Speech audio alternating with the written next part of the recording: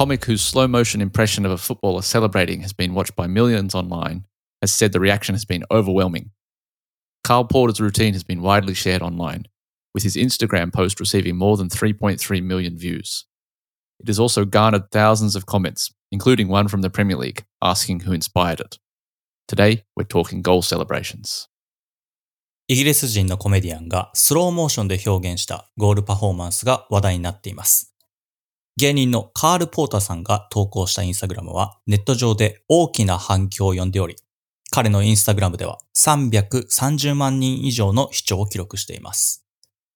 プレミアリーグの公式アカウントでもこのスローモーションは誰からインスピレーションを得たのかという問いかけを含めて何千ものコメントが寄せられています。というわけで本日はゴールセレブレーションについて話してみます。日本語ではね、ちなみにトミー、ゴールパフォーマンスって呼んでます。Performance? It sounds weird. Wow. Sounds very dramatic. 英語ではゴールセレブレーションと呼んでいます。サッカー選手かつゴールを決めた選手の、特権、プリビレッジかと思うんですけど、ファンにできることはさ、結構限られてるじゃん。こう叫ぶこととか、隣のファンと抱き合うとか、あとはこう選手と一緒に喜びを分かち合うっていう感じなんですけど、リスナーの方々にも、記憶に残るゴールセレブレーションいろいろあると思うんですけど、ちなみにトミーは家でさ、サッカー見てるときさ、How do you shout? When Tottenham scored? Good question. When I'm on my own, it's kind of like, I don't know, just yeah, or something like that. You punch the air, or maybe I think I slap my legs a little bit, like that sort of thing. My wife actually recorded video of me during the World Cup, the Men's World Cup and the Women's World Cup, celebrating Australia wins, which I would never share with anyone because they're too embarrassing. But yeah, basically just dancing around the room, jumping about, screaming if it's not too late. Yeah. But when I'm with people, it's different. Then you kind of just go crazy. そうだよね。変わるよね。やっぱ家で見てるのと、パブとかで見てるのはね。Yep. How about you? どうだろうな。日本代表の試合とかやっぱね、机を叩いてるかも。イエースみたいな。よっしゃーかな。よっしゃー。で、さっき冒頭で喋っていたカールさんのゴールセレブレーションなんですけど、これとっても面白かったので皆さん一度見てほしいんですけど、ゴール前に走り込む、ヘディング、決める、ここで顔が一旦作られるんですよね、喜びの。で、ファンの方に向かう、コーナー付近っぽい感じなんですけど、そこで膝で滑る、で、自分にこう酔ってる、十字架を切る、最後は神に感謝って感じなので、ぜひとも、これすごい短いよね。30秒ぐらいなんだけど、すっごい世界中にシェアされてて、ゴールが決まるその一瞬を上手に切り抜いてるかなっていうふうに思うし、誰の真似してるんだろうっていうね。これもコメント面白かったよね。It looked like Haaland to me. 似てたね、ちょっとね。Yeah, he that's true. He also looks a little bit like Haaland, so that's probably what it was. But he's just very clever. He has very good control of his body and his face to get that kind of emotion. Yeah, it was amazing. だから感情を上手に表現してるなって感じなんですけど、で、これをきっかけにゴールセレブレーション今週やってみようと思って、調べれば調べるほど奥が深いなっていう感じなので、ちょっと急ぎ気味でやんないと終わんないよね、これね、今日。My only concern about this topic is that we're going to talk about some of these celebrations and it's hard to kind of think of them just listening to our description. You kind of need to see them. So we'll share some of these on our website as well, the videos. So make sure you go and check them out. ウェブサイトにビデオ載せるんで、ぜひともそちらに見に来てください。ボキャブラリー言ってみましょう。The first word this week is elaborate, containing a lot of careful detail or many detailed parts. For example, the goal celebration was extremely elaborate.Elaborate. これ難しいんだよ、発音がね。手の込んだものっていう感じなので、最近のゴールセレブレーションはかなり手が込んだものが多くなってますという感じです。And there's a couple of ways to say this word. There's elaborate, like I just said, or there's elaborate, kind of different. If you elaborate on something, it means you provide more information. I will elaborate on this report. But when you're talking about a goal celebration, it was an elaborate goal celebration, meaning it was kind of over the top. やりすぎたっていう感じ。やりすぎもあるね、確かにね。Yeah. The second word is mimic, to copy the way in which a particular person usually speaks and moves. for example, many people like to mimic Ronaldo's famous celebration. うん。真似するですね。他にも言い方結構あるよね。imitate とか、まあ、コピーもそうだし。あとは今回のミミックですね。Mimic kind of sounds like a bit of a joke, I guess. うん。 And the third word is spontaneous, happening or done in a natural, often sudden way, without any planning or without being forced. For example, the striker spontaneously celebrated by running straight to the bench. 外側からの強制ではなくて、こう自発的に起こる、自然に起こるっていう感じです。spontaneous。これね、よく使いますよね。うん、Yeah, and so I think a lot of goal celebrations would be spontaneous, but there's definitely celebrations which are pre-planned. And we'll talk about some of those now. というわけで、ゴールセレブレーション、ちょっと僕が調べてみました。第二次世界大戦前は、得点後のパフォーマンスは目立ったものが存在してませんでした。例えば、大きく両手上げるとか、チームで祝うって感じで。で、カメラも決めた選手を追わずに、こうファンの引きの映像に切り替わってるんで、昔のゴールセレブレーションね、YouTube で調べたんだけど、あんまりなかったですね、やっぱりね。で、いつ始まったかっていうのが、まあ一説には1966年ワールドカップの時に9得点を挙げて、ポルトガル代表のエウゼビオが行ったパフォーマンスが大きく影響してるんじゃないかと言われてます。まあジャンプして、こう、拳を上げる。ガッツポーズって日本語で言うんだけどね。フィストパンプかな。それを、エウゼビオが始めて、で、ペレの映像もね、結構見てみたんだけど、1958年のめっちゃ若い時はまだあんまやってないんです。けど70年の時にめっちゃはしゃいでてしっかり。あ、ここでなんか変わってんだなとも思うし、1970年はテレビが初めてカラーになって国際映像で中継されました。で、70年の時、ペレが3度目の優勝をかけた決勝でゴールして、ここポイントなんですけど、ジャイルジーニョっていう、相方がいて、その人がこうペレを担いでるやつ、みんな見たことあると思うんだけど、その人が結構ね、好きだったらしいんですよね。このパフォーマンスするのが。なので、そっから世界中に広まったんじゃないかと。で、もう一個大きいのは、90年のカメルーン、ロジェミラですね。40歳で4ゴールして、ゴール後にコーナーフラッグでこうダンスをするっていうのがあって、それがまあ世界的にもよく知られているゴールパフォーマンスの始まりではないかっていうふうに言われてます。覚えてるトミー、この辺。I remember the Roger Miller one for sure. Yep. うん。The other thing that I kind of think about when looking at the evolution of goal celebrations is I wonder if player wages, the money that players make, has a role in this. The more money that the players make, the more famous they get, the more kind of elaborate, to use that word, they get, the more confidence they get to kind of do these things. I don't know if there's a connection there. Because, for example, I was thinking about when I play football, particularly when I played football at high school, it was actually kind of, I guess, a negative thing to celebrate your goals. It was kind of like disrespecting the other team when you're a teenager. それいいポイントです。日本はよく言われるそれ。相手に敬意を示せみたいな感じで。Yeah. I think that was definitely something that we were told at high school. You know, this isn't the Premier League. You don't need to celebrate.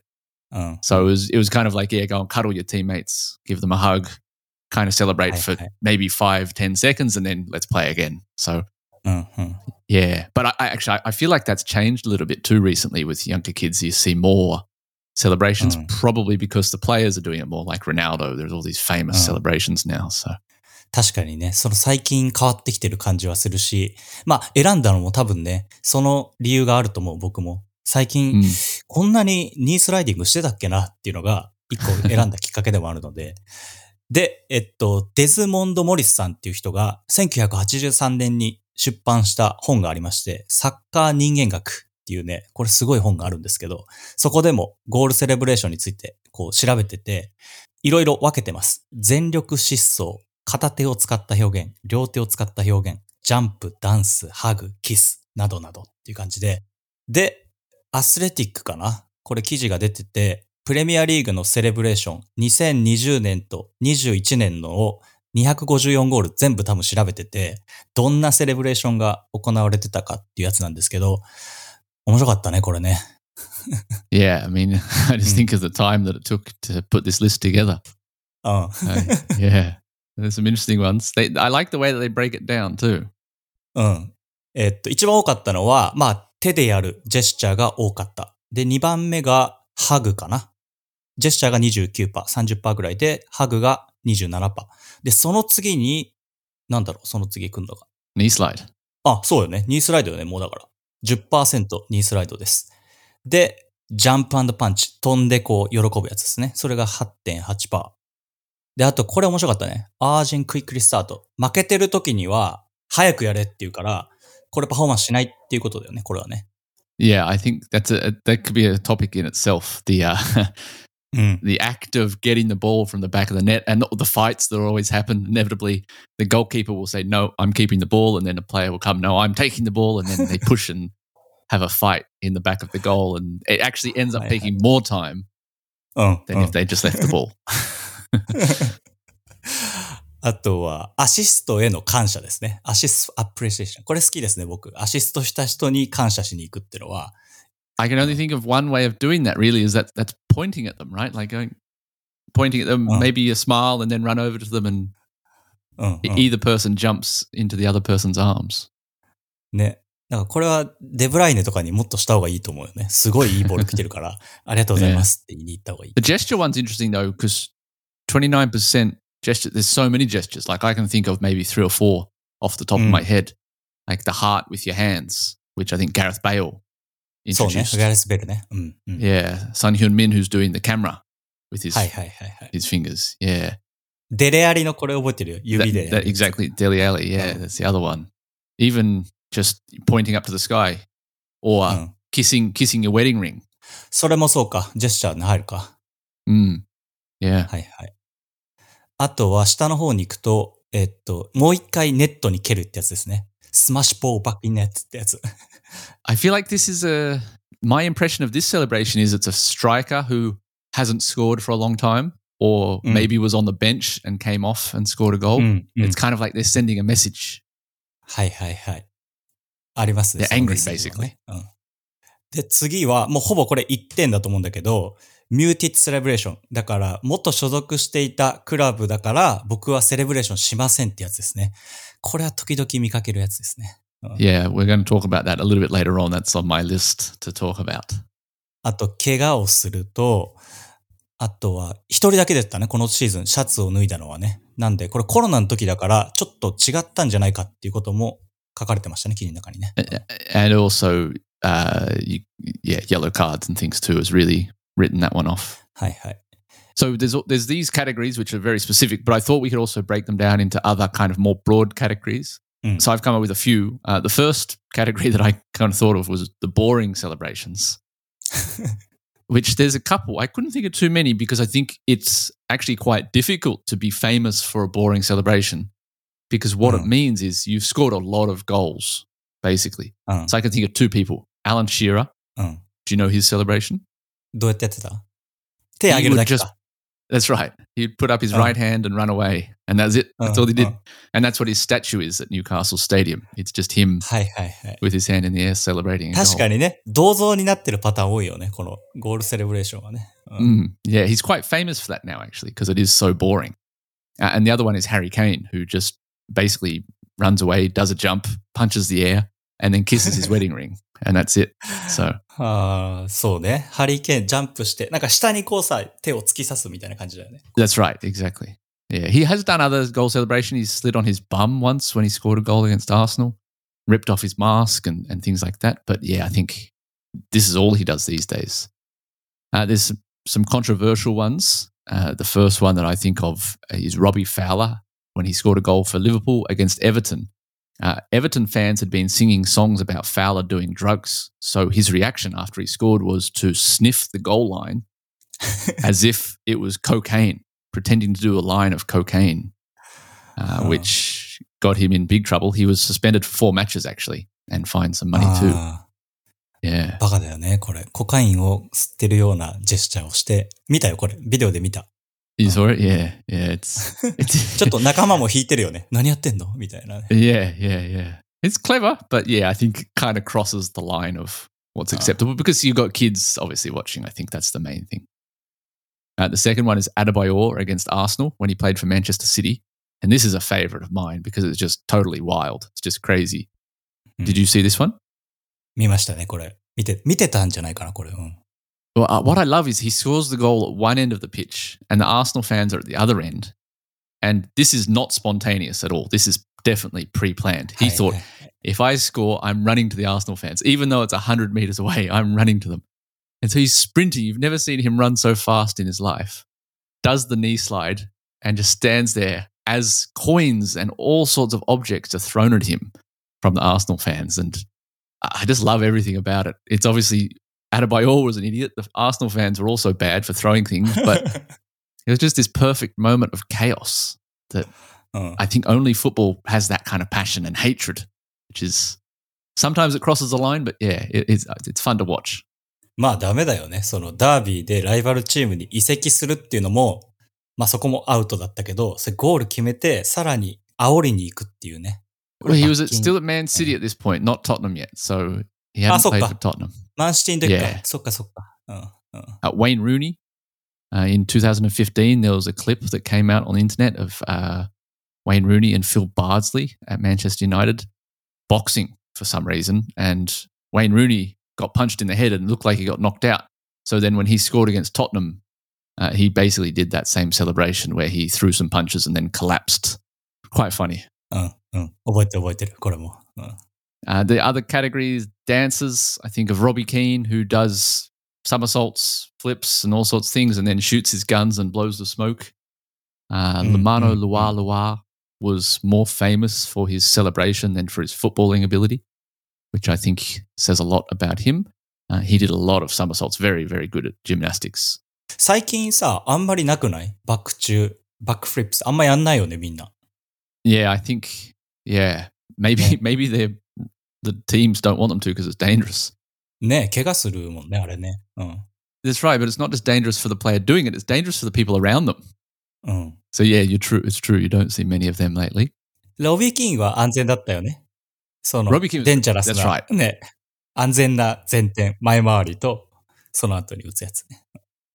Another category was funny ones, which there are a lot of these actually, but three that I picked out was Jurgen Klinsmann's dive. Do you remember this one? 何これ覚えてない、クリンスマン。Okay, so this was in 1994. Jurgen Klinsmann joined Tottenham he came from, I think at this point, Bayern Munich, and he had a reputation for being a diver. The English press was talking about him always cheating, basically. So the first goal he scored for Tottenham against Sheffield Wednesday, he ran away and did a dive in front of the crowd, basically, and all the Tottenham players joined in. So this became very, very famous and kind of helped Jurgen Klinsmann settle into England because people thought, oh, he's got a sense of humour. He likes to laugh at himself. Number two was Jimmy Bullard when he played for Hull City. A very famous incident happened where Hull City were losing to Manchester City 4-0 at half-time. And instead of going to the dressing room, they stayed on the pitch and had their team talk in front of all the crowd. Very strange. So then a year later, Jimmy Bullard scored against Manchester City, and his celebration was basically to mimic that. So he sat everyone down and started saying, "You're really bad." And so, yeah, again, watch the video, right? It will show you better than I can explain it.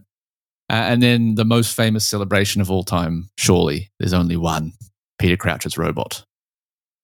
いやー、これはなんか、誰か続けてほしいんだけどね、このダンス。真似して。I don't think anyone can do it though because it's just so funny because of how tall he is. Surely that's the main point. 細くてガリガリの人やってほしいんだよね。So yeah, I mean, I think that's probably the best celebration ever, really. So there's some of the categories. Tomo, let's get more specific. What are some of your favorites? 僕の好きなやつは3つ選んでみました。1つ目。普段脱がない選手がユニフォームを脱ぐってやつですね。覚えてるのは、チャンピオンズリーグのチェルシー戦かな。イニエスタが最後ゴール決めて、イニエスタ絶対脱がないと思うんだけど、普段。興奮して脱いで、まあイエローカード覚悟でね、言ってんだけど、それは好き。あとはセルティック、中村俊輔が決めた時も最後脱いだんだけど、あれもよく覚えてますね。Interesting. So there is a type of player who would take off their shirt and there's a type of player who wouldn't take off their shirt then, I guess. そうそうそう。Interesting. Okay, yeah, I can see that. Cool. Number two? 二つ目は、これはやっぱりね、J リーグ始まった時に、カズとビスマルクっていうベルディにいた選手がいたんだけど、やっぱまあカズダンスはね、もう皆さんご存知の通り、みんなこう、彼かのゴールを真似してサンバ、偽サンバらしいんですけど、それをゴールしたら決める。で、もう一個は、そっちが派手なんだけど、ビスマルクっていうブラジルの選手がいたんだけど、こう地面にね、ひざまついて、こう喋らなくお祈りするんだけど、全然ブラジル人だけどちゃうやんって思って、なんか違うカルチャーを教えてもらったのはすごい覚えてますね、その時。Mm. だから、今で言うとさ、ラッシュフォードがさ、こう頭で、なんかこう、自分の頭を押さえて静かにするってやつ、あれに近い気がするんだけど、あれもあれで僕は好きなんだけど、ラッシュフォードの。あれはだからよく覚えてるセレブレーションですね、二つ。Just quickly on Rashford, I think there's also a real celebrations that suit players. I think that celebration suits Rashford because it kind of says to me, like, I'm thinking about more than football. そう、そ That's the impression that I get, and that's the kind of person he is. We've spoken about him in the past, about all the good work he did during COVID. So I think that celebration suits him for sure. だからそれも選ぼうとして、でもあれね、ちょっと流行ってるらしいんで、どんどん広まってきそうだなっていう気はしますね。ラッシュフォードのやつ、 Yep. 皆さん見てください。で、最後は、これはもうね、特定の選手じゃなくて、ゴールを決めた瞬間に、決めた選手がベンチに走っていくやつですね。これ、結構ワールドカップとかそういうシーンで多い気はするんだけど、これはやっぱり僕の中ではすごい好きなパターンなので、あんまりリーグ戦ではないかなっていうふうには思うんですけど、まあ特別な試合の時に起こり得る現象なので、とっても好きです。Interesting. Yeah, I think the bench ones are always quite fun to watch ね。 because you always wonder who are they going to go to as well. Do they go to the coach? Do they go to the assistant coach? Do they ignore the coach and go to a player? It can create some real controversy as well. ね。これはすごい好きで、例えばさ、怪我をした選手とかが一緒にこう、リハビリをしてくれた人とかに感謝を込めてフィジオの人とかにね、抱きつきに行くのもすごい僕はいいシーンだなっていうふうにはね、 Yeah. 見てますね。My favorites, I didn't want to go too specific actually. I picked out a couple of general categories, which number one is the player who celebrates against his old club. So as you mentioned before, it's kind of like, I don't know what you call it, a trend, or I think a lot of commentators, when they see this, they say, isn't that nice? He's showing respect. I think it's so boring. Like, go and celebrate. Who cares if you played for them? I don't see that as a sign of respect, really, unless like maybe someone like Harry Kane coming back to Tottenham, played for 10 years, scored so many goals, maybe at that level. But you see players who they played like 5 games for a club and then they don't celebrate. Enjoy your goal. You don't score many goals in your career probably, so enjoy it. Like, go and celebrate. So I don't like that one. I prefer a player to celebrate. はいはいはい。 And even if they 面白いね。 came back against my team, I'd rather they celebrate. Like if Kakitani came back and scored against Cerezo, go mad. Go and celebrate. Like, yeah, enjoy it. そうね、そうね。それはあるかもな。やっぱり、なんかさ、僕らも気にして見てるじゃん。あ、やるのかなやらないのかな Yeah. で、そこでやった方がやっぱり面白いかなとは思うよね。Yeah, because I think that also creates this controversy. And then it kind of gives you permission. Okay, maybe I don't need to like this player anymore. They don't play for my team. They don't represent my team anymore. So, yeah. I think it's a funny part of football culture, that one. はいはい。これね、サッカー文化ではあるよね、この。Yeah. My second one is knee slides that don't work. And I think everyone will know what I'm talking about here. When a player does a knee slide and they get stuck in the ground and then they fall forward. It's actually quite dangerous. I imagine there's probably injuries that have happened. But it's quite funny to watch. これね、記事でも出てたと思うんだけど、やっぱりプレミアのリーグのスタジアムってさ、こうちょっと雨でさ、芝生が濡れてるのと、やっぱ状態がいいので、ニースライディングしやすいらしいんですよね。他のスタジアムと比べて。だから選手たちがやり始めてて、でもやっぱり、やけどする可能性もあるし、あんまりやってほしくないと思ってる人が多いらしいですけど。Yeah, but there's two things here. So in Japan, yeah, in summer, maybe the grass is actually wet because of humidity, but yeah, or in Australia for sure it's hard to do it because it's too dry. But also, if it's been raining a lot, if the ground's really wet, then if you dive too hard, your knees just go into the dirt. はいはい。 So actually, too much rain can be a negative thing as well. うん、 So it has to be we have to be very careful and practice these knee slides, I think. ね。あと、グランズマンの人、グラウンド管理してる人は、これめっちゃ嫌いらしいですね。 That's あそこだけ right, 削れるらしいんで。Yeah. And my third favorite is one that you just have to watch. It's a famous goal that was scored in Australia. The player went off and celebrated for about 20 seconds, うん。 only to realize that he'd been celebrating at a goal that was ruled offside. So Hi, it's quite funny. Did you watch this video? うん。さっきね、トミーから送られてきたんで、見ましたね。うん。だから、ゴールをすごい喜んで観客の方に行くけど、フラッグが上がってたっていうので、でもこれね、見てて思ったのは、最近さ、VAR でさ、微妙なゴールでも、喜ぶか喜ばないかってこれ選手は悩むと思うんですが、ね。だから、ゴールパフォーマンスできない時があるんじゃないかなっていう。But another part of that is you get sometimes two celebrations because they celebrate the initial goal and then when it's confirmed by VAR, they celebrate again. So you're almost getting, you're getting a second goal celebration. So there's another part of football that's changing. 本当だね。それはね、2回喜んでるシーンが多いってことだよね。ファンもそうだよね。ファンも1回喜んでゴール、もう1回喜ぶっていうね。But I do think if a player, for example, let's say they celebrated once, referee says, hang on, we're going to check VAR. Okay, it's a goal. If they run and celebrate, like, for example, Adebayor had done, or go and do something crazy over the top, something elaborate, then they look a bit silly, I think. I don't think you can do it because the time's passed. Goal celebrations are kind of like that instant where you scored a goal that overwhelmed with emotion and joy. But if you have to wait a minute for VAR, then you can't have that same emotion. はいはいはい。それあるね、確かに。なんかこれ見ててさ、もう一個思ったのは、フィールドトラックあるじゃん。陸上用のトラック。あれとか、例えば、ローマとかさ、オリンピコ、スタジオオリンピコとか遠いんよ、向こうまで行くの。だから帰ってくるまでにすごい時間かかってるから、それは確かにアディショナルタイム加えたいなって思うなっていうのはね、感じますよね。あれね。But there's also there's stadiums where there's a moat. Do you know what a moat is? Moat って何？あ、こう飛び越えるやつ？Yeah, like some water between the fans and the pitch so the fans can't get on the pitch. But there's players that have celebrated not realizing there's a moat and fallen in. Like literally. Yeah. So it can be quite dangerous. 看板越えてね、裏に行こうとして、その後何もないからね、消えちゃう。They disappear. Yeah. Yeah. So those are our favorites. 終わんないね。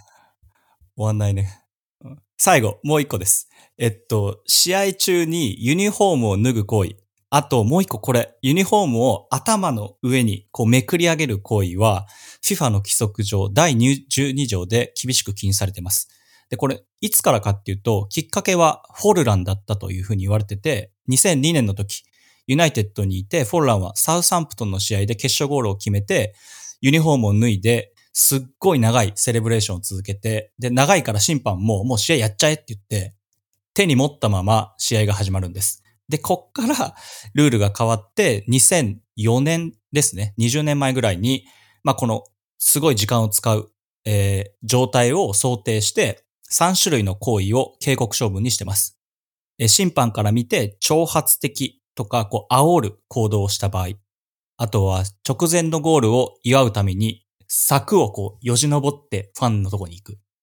で、もう一個はユニフォームを脱いだり、それで頭を、覆ったりする場合。この3つが今イエローカードになってるんで、みんな知ってるから選手も、イエローカード受けるつもりでこれをやってるんだなっていうのはね、またこれはこれで面白いなとは思うけど。Yeah, I think this is an interesting one because 2 or 3 of them I agree with, but I don't really see the problem with taking off your shirt. ユニフォームは、僕はね、早く戻ってくるんだったら脱いでもいいと思ってる。けど、あれを脱いで着る時間待ってないといけないから、やっぱイライラするだろうなって思う。Sure. So the problem really is time wasting. そうね。Which I think is true of any goal celebration, right? そうね。What's the difference between going and hugging the coach for 30 seconds and taking off your shirt for 30 seconds? The same thing, right? So, yeah, I find it's a little bit inconsistent. ゆりかごダンスあるじゃん。このみんなで全員でやるやつ。Mm. あれめっちゃ時間かかってると思うんだよね。だから、あれはあんまり、まあ3人ぐらいでやったらいいんじゃないっていつも。So I think the key thing here is must not cause excessive time wasting. うんうん。But yeah, the law states a player must be cautioned if they do any of those 4 things. So yeah, quite strict. まあなんか、いろいろありますね。あるし、なんか喋ろうと思ったらもっともっと全然喋れた気がするけど。Yeah, it's already 35 minutes and yeah, we could talk all day. So I think that's a good place to wrap it up then. If you have any favorite goal celebrations, any ones that stick out in your memory, let us know. We'd love to hear from you as always. And speaking of that, we've got some comments this week. Tomo, would you mind reading out these comments? 一つ目、ヨシさんからいただいております。トモさん、トミーさん、こんにちは。初めてメッセージさせていただきます。ワーキングホリデーでオーストラリアに滞在しているヨシです。お二人にトピックの提案なのですが、サッカークラブや代表チームのソーシャルメディアについてです。例を挙げると、サッカーイングランド代表のインスタグラムは男子女子代表のアカウントが分かれており、それぞれおしゃれで魅力的な写真で溢れています。しかし、日本サッカー協会のインスタグラムのアカウントは男子と女子が一緒であまり魅力的な写真が上がっておらず、インスタグラムをあまりうまく使えていないように見受けられます。また、サッカー協会のホームページに関しては昔の市役所のようなフォーマットでとても退屈です。逆に WE リーグのインスタグラムは写真が綺麗でフィルターがかかっているので統一感があり、とても好印象です。女子ワールドカップの際にはサッカー協会より WE リーグの方をよく見ていました。このように各クラブ代表によってソーシャルメディアの活用の仕方は様々だと思います。活用がうまいクラブ、代表、あまりうまくないと言えないところなど、ぜひお二人に深掘りしていただきたいです。ぜひよろしくお願いします。バイフォーナー。ありがとうございます。Great comment. Thank you, Yoshi-san. Living in Australia, so hope you're enjoying it. あ、そうね。オーストラリア。思ってましたね。思ってたし、取り上げたい話題でもありますね。Yeah, I think social media has been on our list for a number of different reasons. Like, I think transfer announcements are a new thing that, the last 5 or 10 years has really changed. All about social media and getting likes. So yeah, I think we should do a topic on this, and it feels like it could be a big topic. Actually, there's probably a few different areas that we could look at. 最近ね、遠藤航がリバプールに入った時に気づいたんだけど、リバプールのインスタかな？全部ね、字幕が入るようになったの、英語の。やっぱあれ、世界の人々が音だけじゃ判断できないから、その字幕をつけてもっと分かってもらえようみたいな、そういう意図もあるなと思ったし、まあ英語の勉強にもね、すごい役立つと思うんで、なんか変わってきてるなってすごい感じますね。Yeah, let's add that to our list. Thank you very much, Yoshi-san. Great suggestion. ありがとうございます。And we got one more from Hiro-san. ヒロさん、トモさん、こんにちは。これね、トミがさっきね、僕はって言ってたんで、ぜひともトミの名前も書いてあげてください。Yeah, he forgot about me. Just hello to you, okay? トモさん、トミさん、こんにちは。とても楽しく勉強させてもらっています。クラブワールドカップの回がとても興味深かったです。我々 J リーグサポーターとしては唯一世界と戦える機会なのでとても楽しみな大会です。でも、もしかするとヨーロッパのクラブからしたら罰ゲームかもしれませんね。欧州の選手からしたらワールドカップさえも少し罰ゲーム感が出てきている気がするのですがどうでしょうか。ただ一方で給料による欧州と他の地域のサッカーの格差にサウジが一石を投じているような気がします。サウジについては悪い方にしか捉えられないと思いますが、欧州中心のサッカー界を変えるきっかけになると思うのですが、いかがでしょうか。失礼します。Yes, well, he didn't say hello to me, but I'm going to say thank you very much, Hiro-san. It was a great comment. I think Saudi Arabia, we've mentioned, is on our list as well. There's a lot to talk about there. I think we've been critical of Saudi Arabia in the past, but it seems like there's a lot of criticism about the transfer window at the moment, which kind of sounds strange. So yeah, I think we should talk about this in the future sometime soon. ね。